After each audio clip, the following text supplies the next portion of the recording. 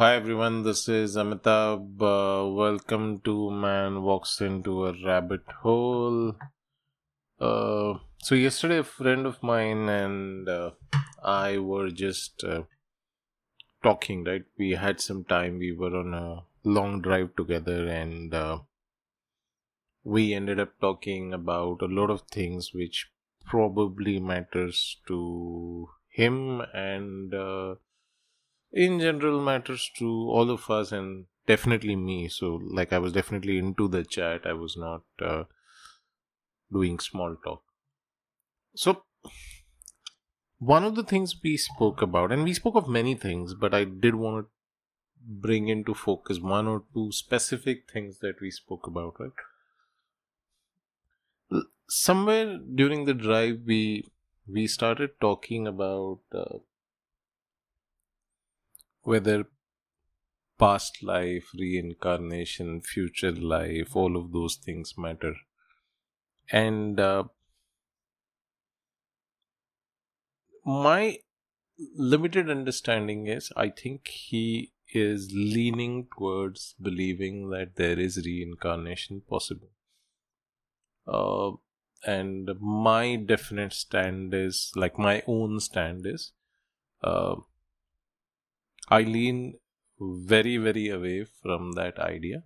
I still am open to the possibility, but broadly, there is no data that seems to indicate that such a thing is possible. No data or no phenomenon that seems to indicate that such a thing is possible. Uh, and my general hypothesis is so there are two ways of approaching a problem like this, right? One way of approaching this is to say, don't deny anything, be open to ideas. The other is uh, while you don't deny anything, you also don't necessarily open your mind to very complex, very difficult ideas, which probably have no basis in observed phenomena.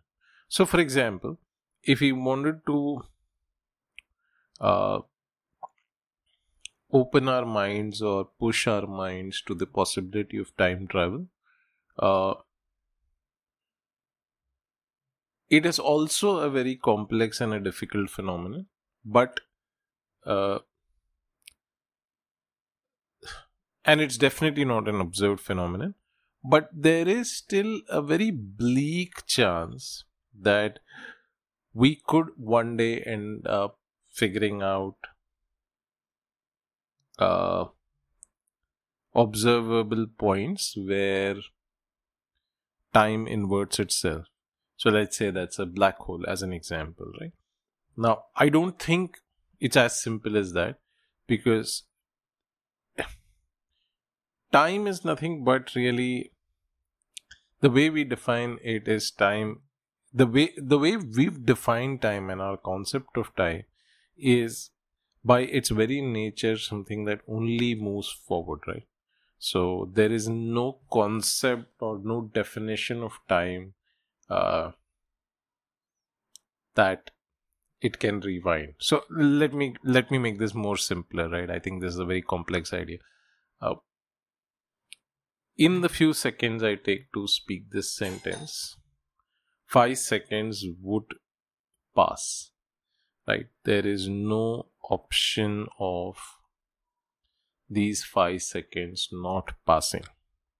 So you don't have a concept of time being stationary. You also don't have a concept of uh, you also don't have a concept of uh, you being able to go back to a point in time. You can go back to a point in time in terms of a memory.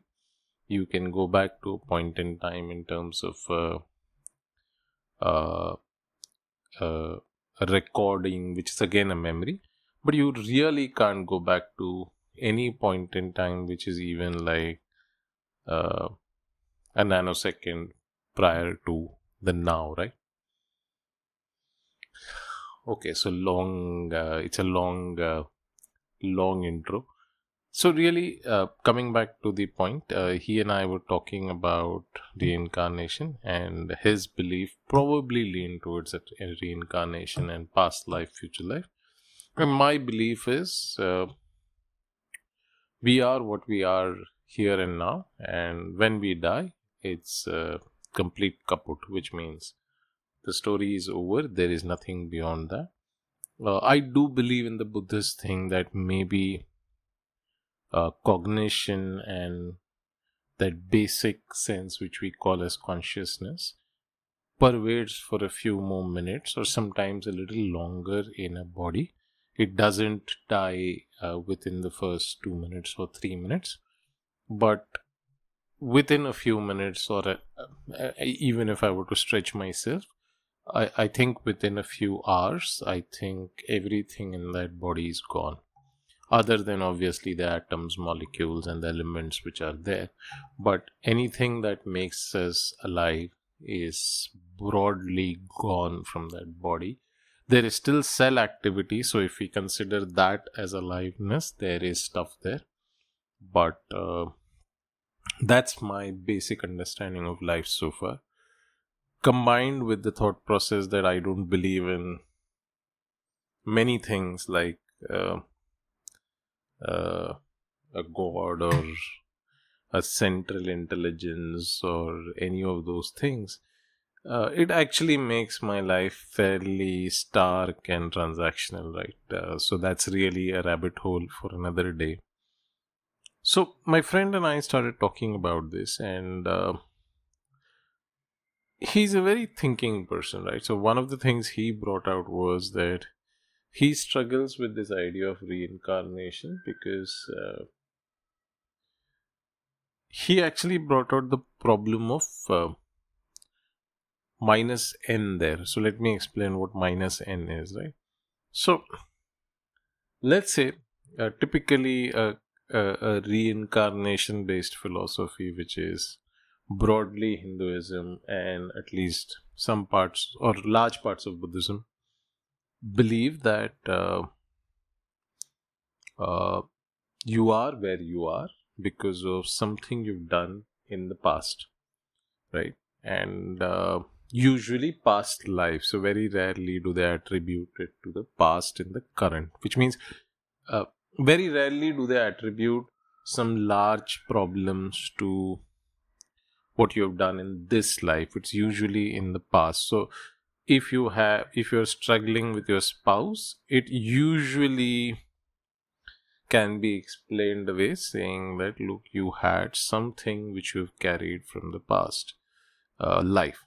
If you're struggling with poverty, your same story. If you're struggling with bad health, broadly the same story again. Now, what is the problem of minus n here? The problem is this, right? So you are today struggling with your health because of something you did in your previous life. Now, let's say what you did in your previous life was you poisoned a well and 30 people in your village or city died.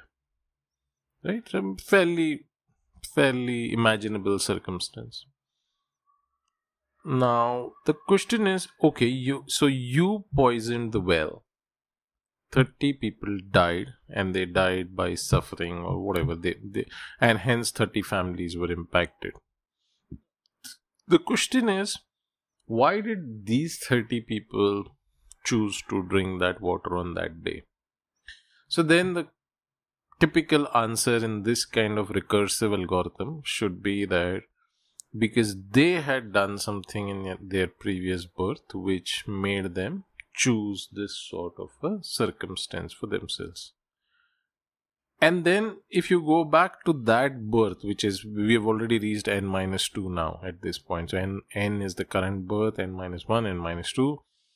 n minus 2, you would have a similar logic, and then n minus 3. So broadly, if you look at it, you are now not able to figure out the causation point, the ability to exit from this program, which is typically what we look for in in software, right? So I code a bit. I code quite a bit actually, and like you typically need to have an exit condition and a legal exit condition, not a abrupt exit condition. So in this kind of a recursive algorithm, the chain of causality doesn't seem to have a reasonable link and doesn't seem to have a exit. Now, an advanced practitioner, and which is what we were talking in the car yesterday, is typically going to say that the exit is hence to achieve nirvana in this life. So, when you achieve nirvana in this life, you break this eternal chain of damnation, and at least you and your that one soul is broadly escaping the cycle of karma. Which kind of makes sense. There are two more challenges which come up with this kind of thinking, right? So the first challenge is what is my soul, right? So when you say my soul, it is a strong reinforcement of the ego, right? Which doesn't make sense if you're talking of a single continuum or a single consciousness or a single shared consciousness. So there's something unresolved there for a lay person like me. I'm sure an advanced practitioner is going to be able to explain this away as well. But for a lay practitioner who has some basic interest in the mechanics of this, struggles with this concept, right? Because he or she, like me in this example, cannot understand that what is my soul, right? Why am I referring it to as my soul? What is the my there? Who's the my? Who's this person in my head who's doing this talking? Right? So that is the other thorny issue. So one is the chain of causality. The second is how do you break the chain? Third, who is this me? What is this my soul that we are referring to? The other thing about this whole reincarnation business is that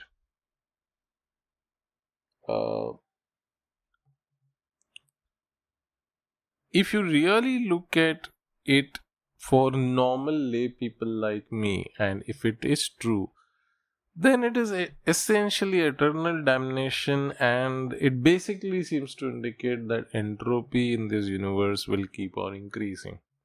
Which is what the second law of thermodynamics also says.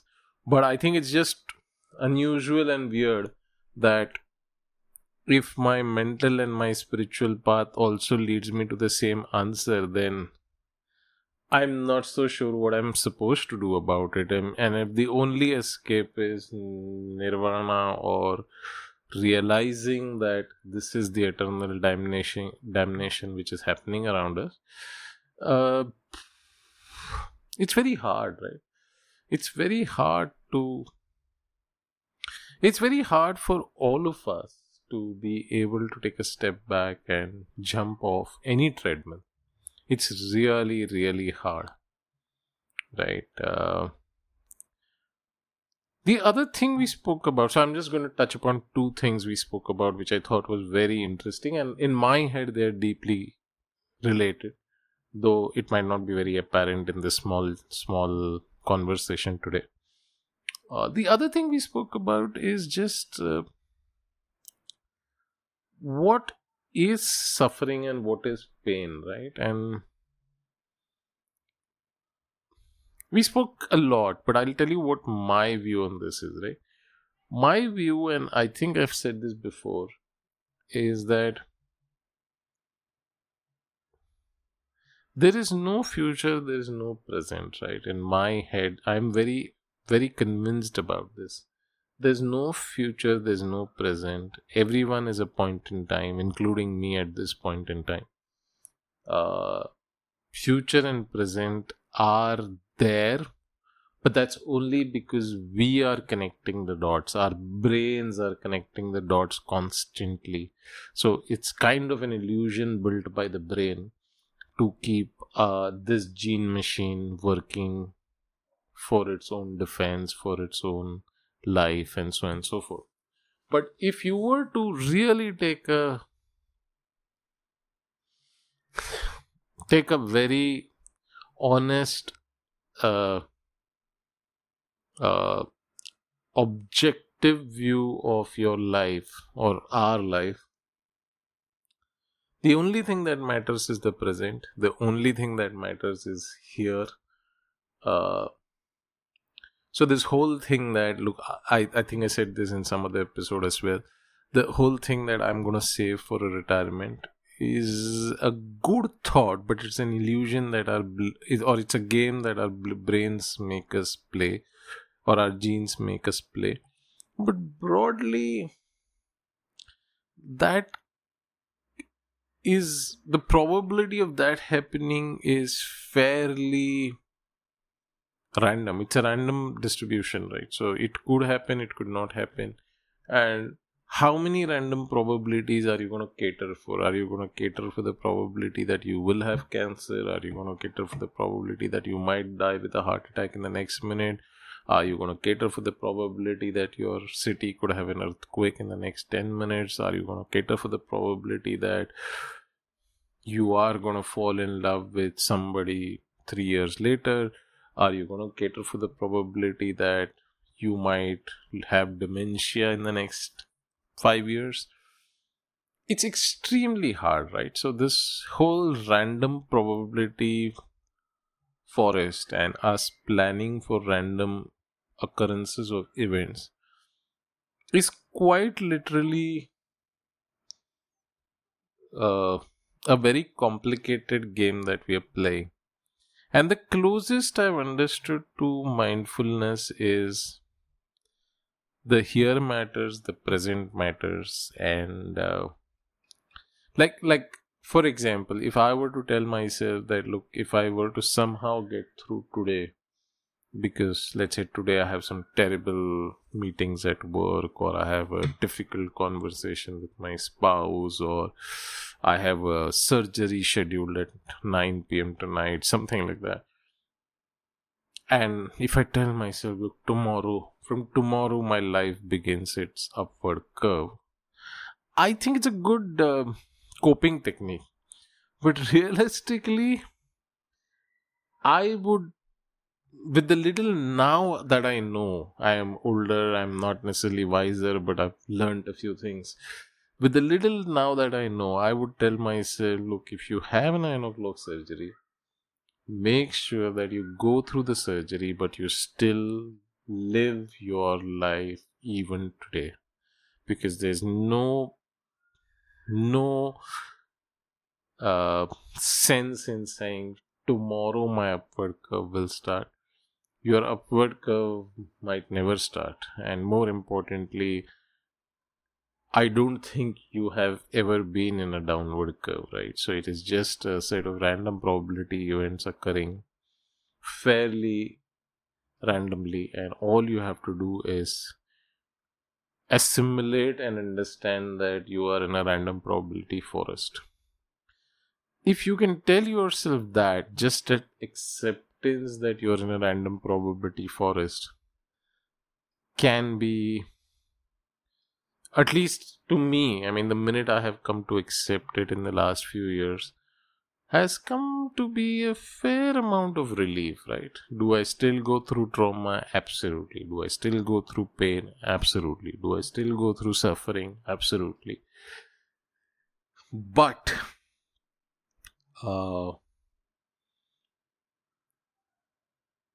these bits of awareness or insight are very hard to internalize, right? It's the same problem. Like, you know that there is nothing called my, right? I mean, it's a trick we are playing with ourselves.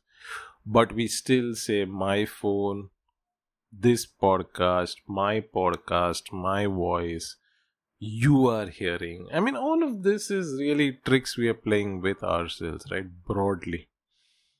What in reality is we are a bunch of chemical mechanical